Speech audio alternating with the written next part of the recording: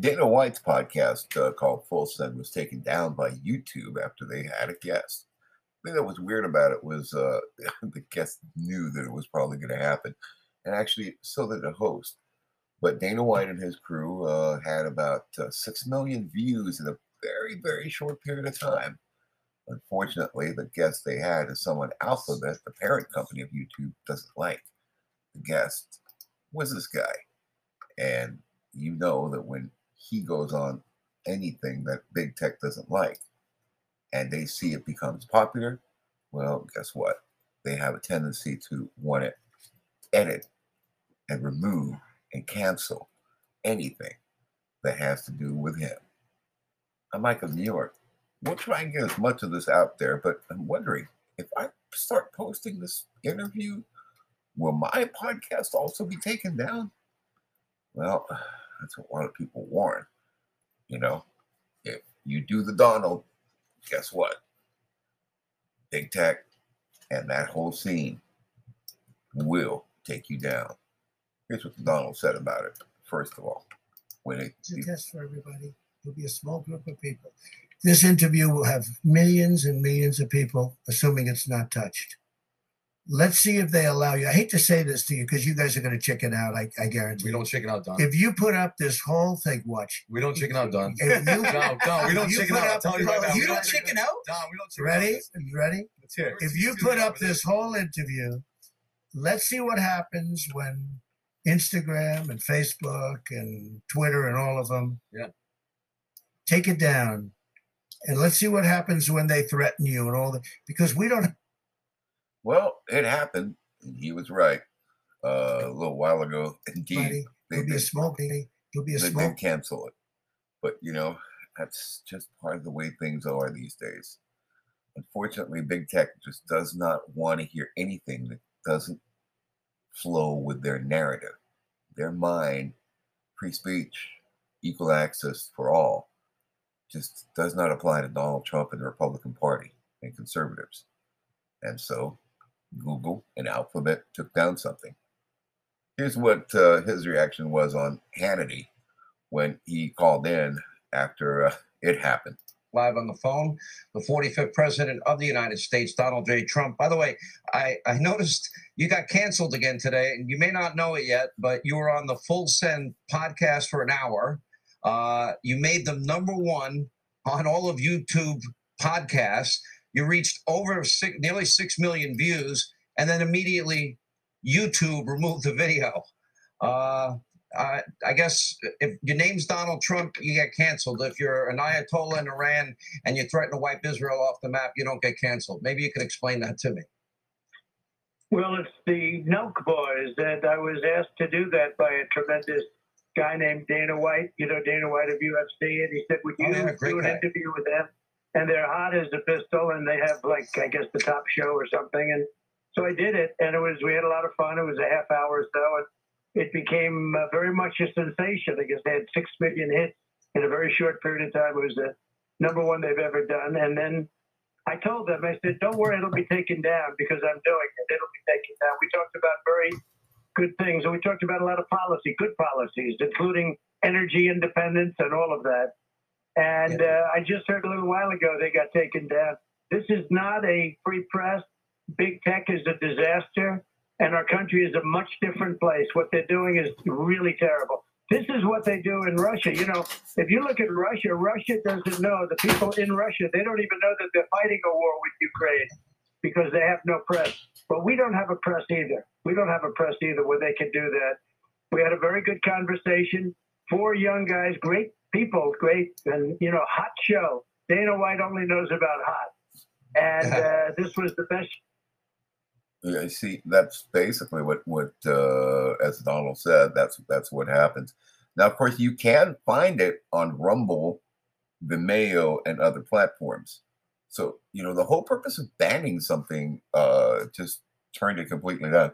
So there is, of course, Truth Social, which is Donald Trump's new social media platform, and that has been growing by leaps and bounds.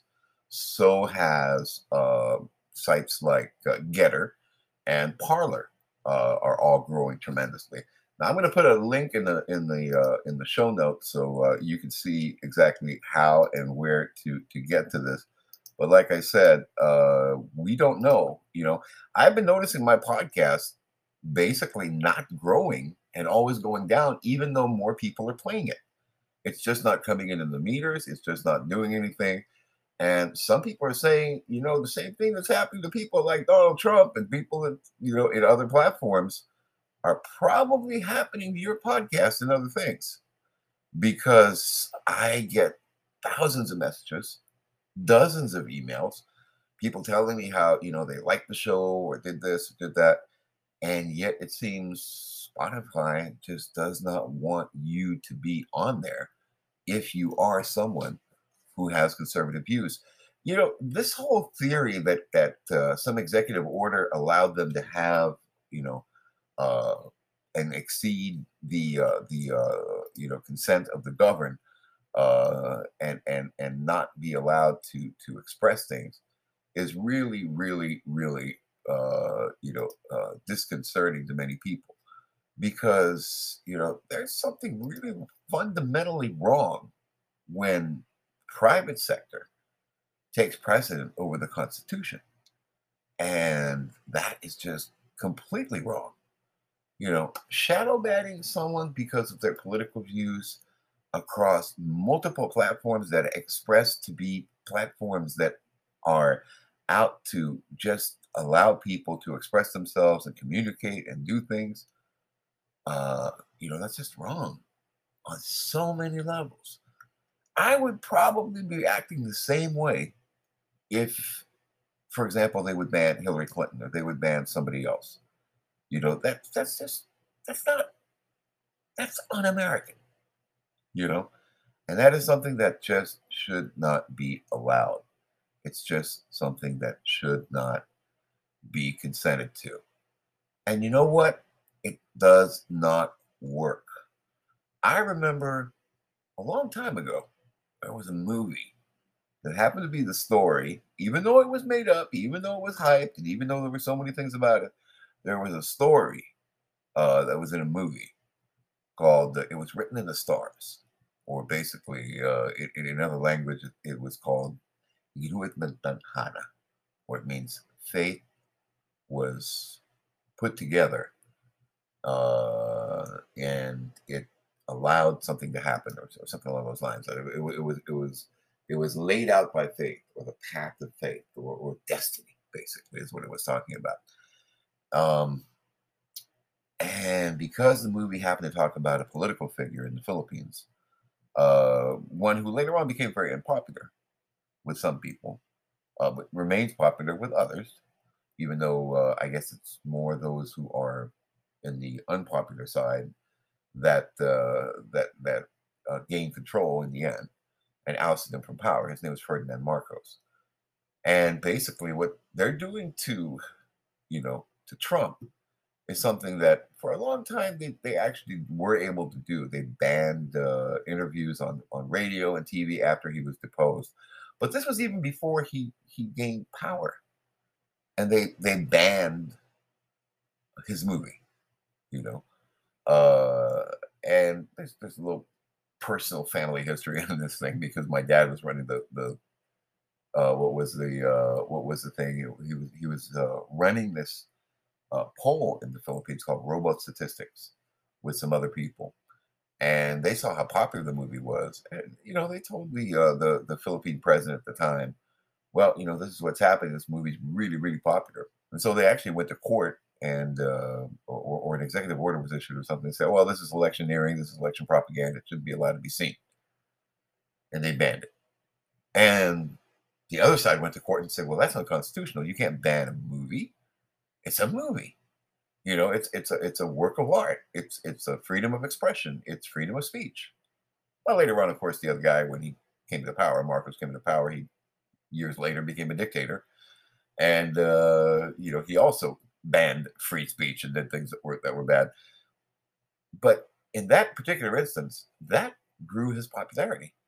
So what I'm trying to say is big tech, by banning Donald Trump, by hitting shows of Dana White, by going after people like Joe Rogan, by bashing away at conservatives, by not allowing coverage of the Freedom Convoy in Canada, by likewise the truckers route here in the United States not being allowed to be covered as well. All you're doing is hurting yourselves, because in the long run, people are upset whenever something is banned. Let people decide. That is completely un-American to ban somebody for whatever views there are. If you didn't ban it, people wouldn't even know it existed. And like some people say, wine may be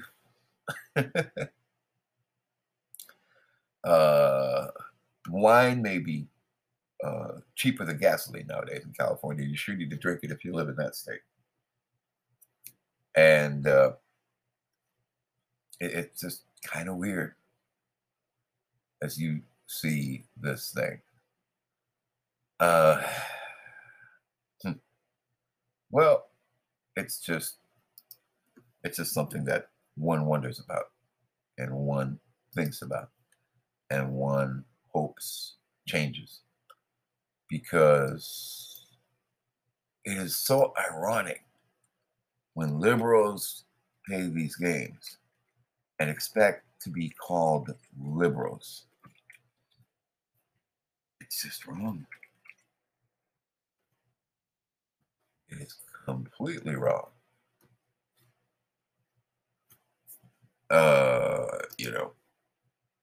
It is just unacceptable. We'll be back with more in a bit. I'm Mike from New York.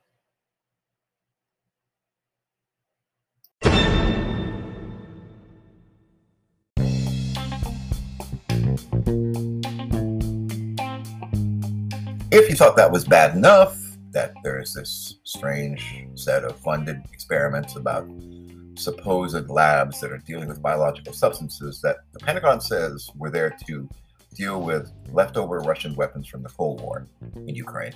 But meanwhile, CNN comes out and says, no, that was there for doing research on disease and creating viruses to be able to create vaccines. That even makes things even weirder. So first, let's raise this issue. It was Tucker Carlson who raised it earlier tonight, and then I'm going to go somewhere else, and we're going to listen to something else as to who started all this.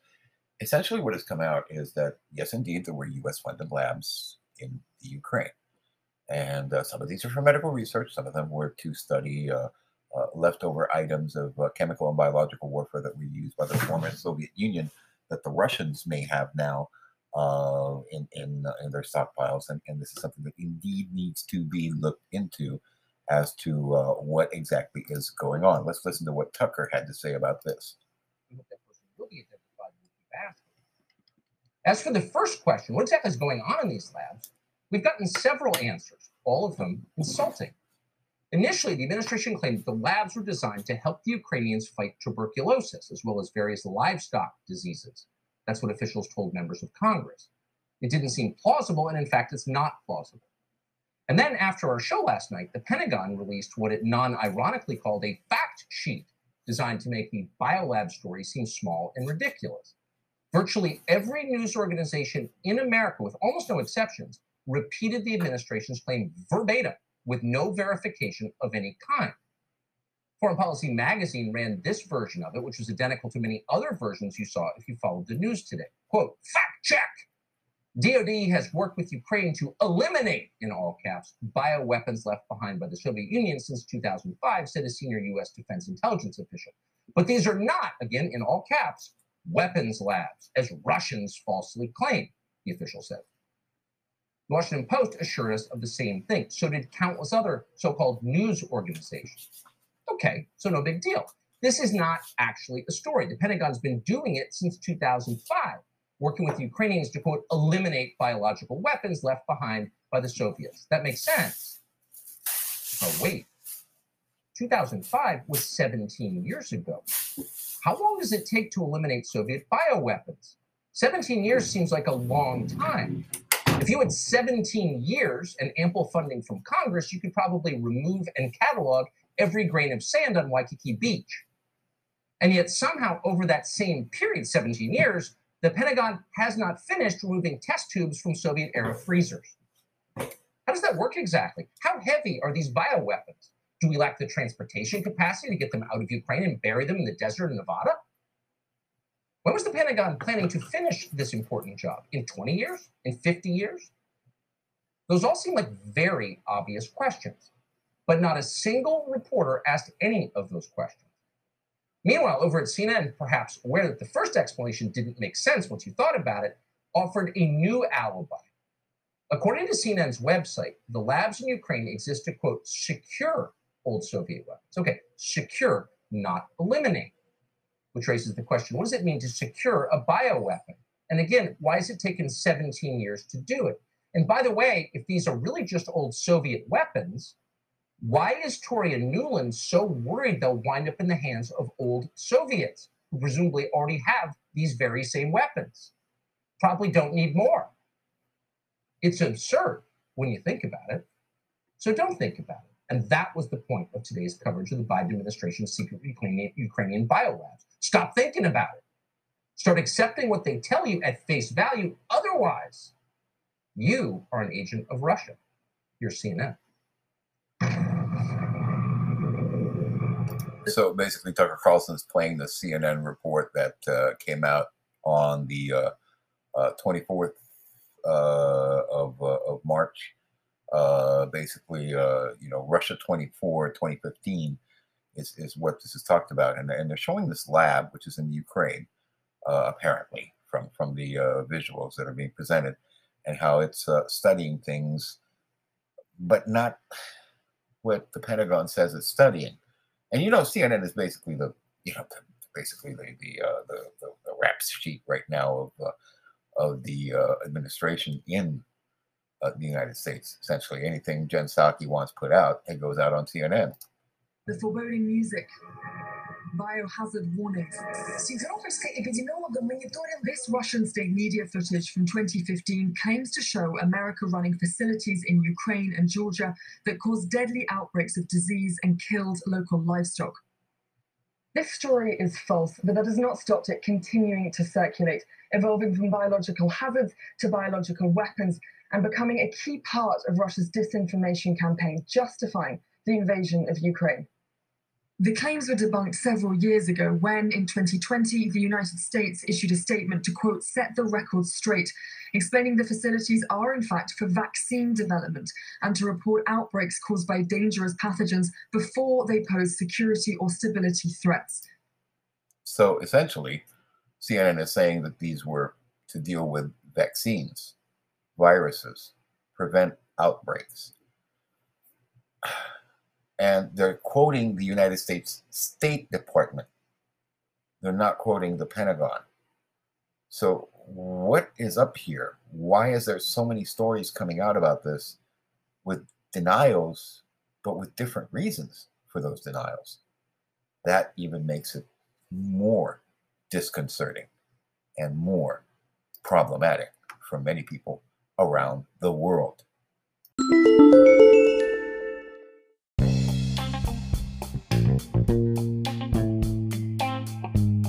But then you get this. I mean, it just does not stop giving.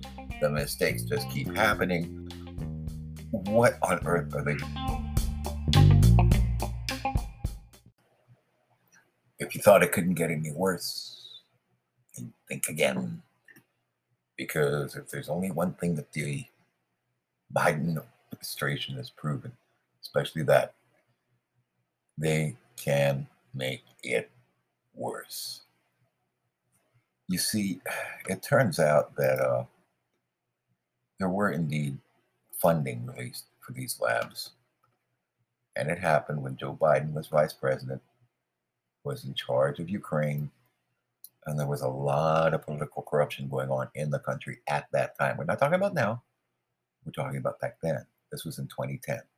Here's Natalie Winters talking to former Trump cabinet member and now show host Sebastian Gorka on the program America First. You can listen to the full thing. We're just going to play a little bit of what Natalie has to say about this.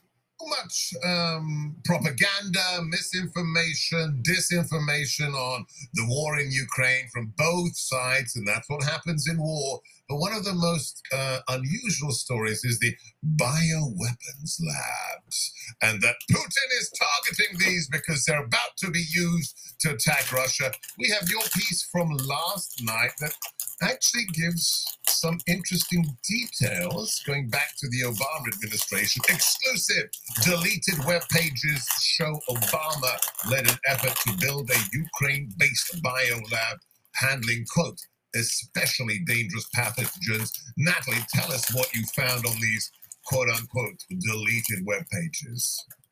Sure. So there had been some rumblings about the existence of these biolabs all across Ukraine, and my interest was certainly piqued because I was curious, especially coming on the heels of COVID-19, why the really, I guess, the medical industrial complex, aided and abetted by all their counterparts in the swamp, would want to be spending U.S. taxpayer dollars to construct research facilities in Ukraine, given its location and proximity to Russia. But I guess, honestly, I was sort of blown away by this story. But it turns out that all the way back, you can trace it back to 2005. It was actually none other than not just the former president, but the former Senator Barack Obama, who spearheaded the effort to actually construct a biolab facility, a BSL-3, which is one of the highest ranking facilities in the entire country, in the port city of Odessa. So just to kind of give a brief rundown on what the biolab situation is in Ukraine, there are about 4,000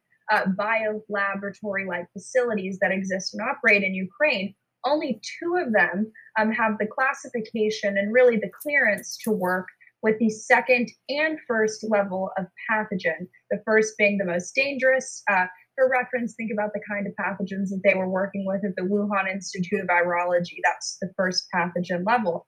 So of those 2 labs of the 4,000 that exist in Ukraine, it was Barack Obama and one other senator from Indiana who actually helped ink a memorandum of understanding between the U.S. Department of Defense and their Ukrainian counterparts to construct this lab. Now, let me just read for you. So she's actually got the screenshots. She's got the original reporting here. I remember when this happened. This was the Nunn-Lugar Act. It was Senator Dick Lugar. And here's just a sentence from the article that you wrote last night. Lugar said plans for the facility began in 2005 when he and then Senator Barack Obama entered a partnership with Ukrainian officials. Why in Ukraine? I mean, every nation, I've discussed the bioweapons treaty from 1972 at the beginning of our show. Every nation has the right to defend themselves and research weapons that could be used against them. The treaty says you can't develop offensive bioweapons capabilities. Have you detected anywhere in your research why on God's green earth America would be involved in supporting a lab in Ukraine of all places? Not at all, but I think you can really kind of find the, I would say, subtle admission of guilt and the cover-up attempts that we found. So that article that you're actually reading from has since been deleted since it was originally posted in 2010. The only way we were able to access it is because actually a U.S. Air Force magazine, a quarterly journal that they put out, cross-posted the article, so we were able to access an archive of it. But I think the question that you asked, I feel like I was just on your program not too long ago, and you were asking why would we ever be funding research of the Chinese Communist Party in Wuhan? So it's the same question. So basically, again, if you thought it could not get any worse, the Biden administration sends in Kamala Harris. Please, sometimes we really, really, really need to pray for this country because those left in charge are making things so bad. Now, the last time Kamala Harris went to Europe, she was there to try and diffuse and end this crisis in Ukraine. It has since become a full-blown war. Well, now she got on stage and she was asked some questions about refugees and began uncontrollably laughing, cackling. Nobody understands why. Some people are wondering, is she medicated? Does she abuse some kind of substance? Was she drinking too much?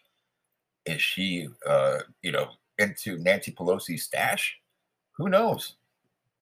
Zelensky's former press secretary tweets and then deletes message saying it'd be a tragedy if Kamala Harris becomes president after laughing during press conference. Ukrainian President Volodymyr Zelensky's former press secretary Yulia Mendel tweeted, then quickly deleted a post saying it would be a tragedy if Vice President Kamala Harris became president. Came after Harris laughed and deflected her way through a joint press conference with Polish President Andrzej Duda on Thursday when asked about a defunct warplane deal and the Ukrainian refugee crisis. It would be a tragedy if this woman won the presidency. Mandel, who served Zelensky's administration from June 2019 until July 2021, wrote on Twitter before quickly deleting the post. Harris inappropriately laughed when a reporter asked her and President Duda about the refugee crisis. Harris said through giggles, "A friend in need is a friend indeed," and turned to have Duda answer the question. She receives backlash for the inappropriate moment of laughter, which has become common for Harris. Ukrainian-born GOP Representative Victoria Spartz tweeted Thursday, "VP Harris, this very serious situation requiring action, not a laughing matter." Harris and Duda held a joint press conference in Warsaw, Poland on Thursday as the Russian attack on Ukraine entered its 15th day and forces closed. And on Kyiv, Duda said the situation regarding the proposed plan to send warplanes to Ukraine is extremely complicated. Well, okay, the automated reader there is what I put in so that, the emphasis would be pretty much plain and simple, and you begin to get the picture. But the issues about laughter have also come up with places like Afghanistan, where Harris was also the point person, the border where Harris was also the point person, and she basically just seems to have this giggle fits, whenever this stuff happens, and it just seems very, very, very strange. Here's what went down. Slow down, everybody. I want to talk about two things. First, Afghanistan. That everything becomes a laughing matter, and that why isn't everybody else laughing is something that has people very, very upset. Where she does, and she did it again. Kamala Harris continues to cop a lot of backlash for not visiting the border. The Biden administration has been facing a surge in migrants flocking to the US-Mexico border since he took office. The VP has now gone almost 100 days without visiting the border, despite President Biden naming her the top person in charge of addressing the crisis. Republicans have been criticizing the Biden administration, arguing it does not take the crisis seriously. So basically, that's the issue. Whatever seems to be handled by Kamala Harris is, she has become the master of disaster. She has become someone who tries to laugh off all these problems,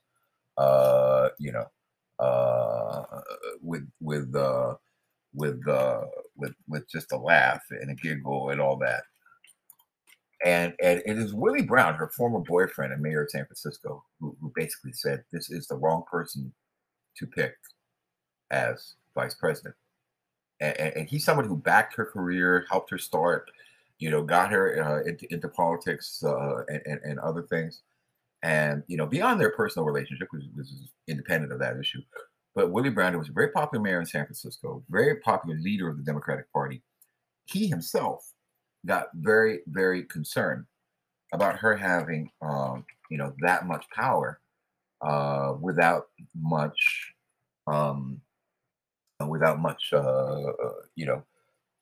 direct experience in handling international issues and things. So, it's become a major thing. She laughs about Afghanistan. They call her now Cackle Harris, the horse laugh, but the thing is, he who laughs last, laughs last.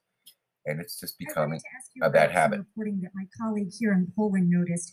He recently spoke with the mayor of the largest border town, who told him that the refugee system is essentially not set up for this, that it will collapse. It's an improvised system that can work for maybe 2 weeks, but not indefinitely. And I'm wondering what the United States is going to do more specifically to set up a permanent infrastructure. And relatedly, is the United States willing to make a specific allocation for Ukrainian refugees? And for President Duda, I wanted to know if you think, and if you asked the United States to specifically accept more refugees. Okay. A friend in need is a friend indeed. Go first. Okay, so this time. So that's basically it. I mean, you're on stage with the president of Poland. There's 2 million refugees running out of a country that is called your friend, and you laugh like some clueless, whatever, you know. I have called her an airhead, and I grew up around airheads. She went to school in California. You know, and I remember a lot of women and men, young women and men who were like this, who would just be able to say a lot of things, even if it made no nonsense, or laugh off things and just, you know, stumble along. But unfortunately, we can no longer allow this to happen. It's become too weird. And you know what? Please. It is enough already, because there's nothing funny about what's happening, about the mistakes. It is time for serious people. And let's face it, this administration is not taking anything seriously.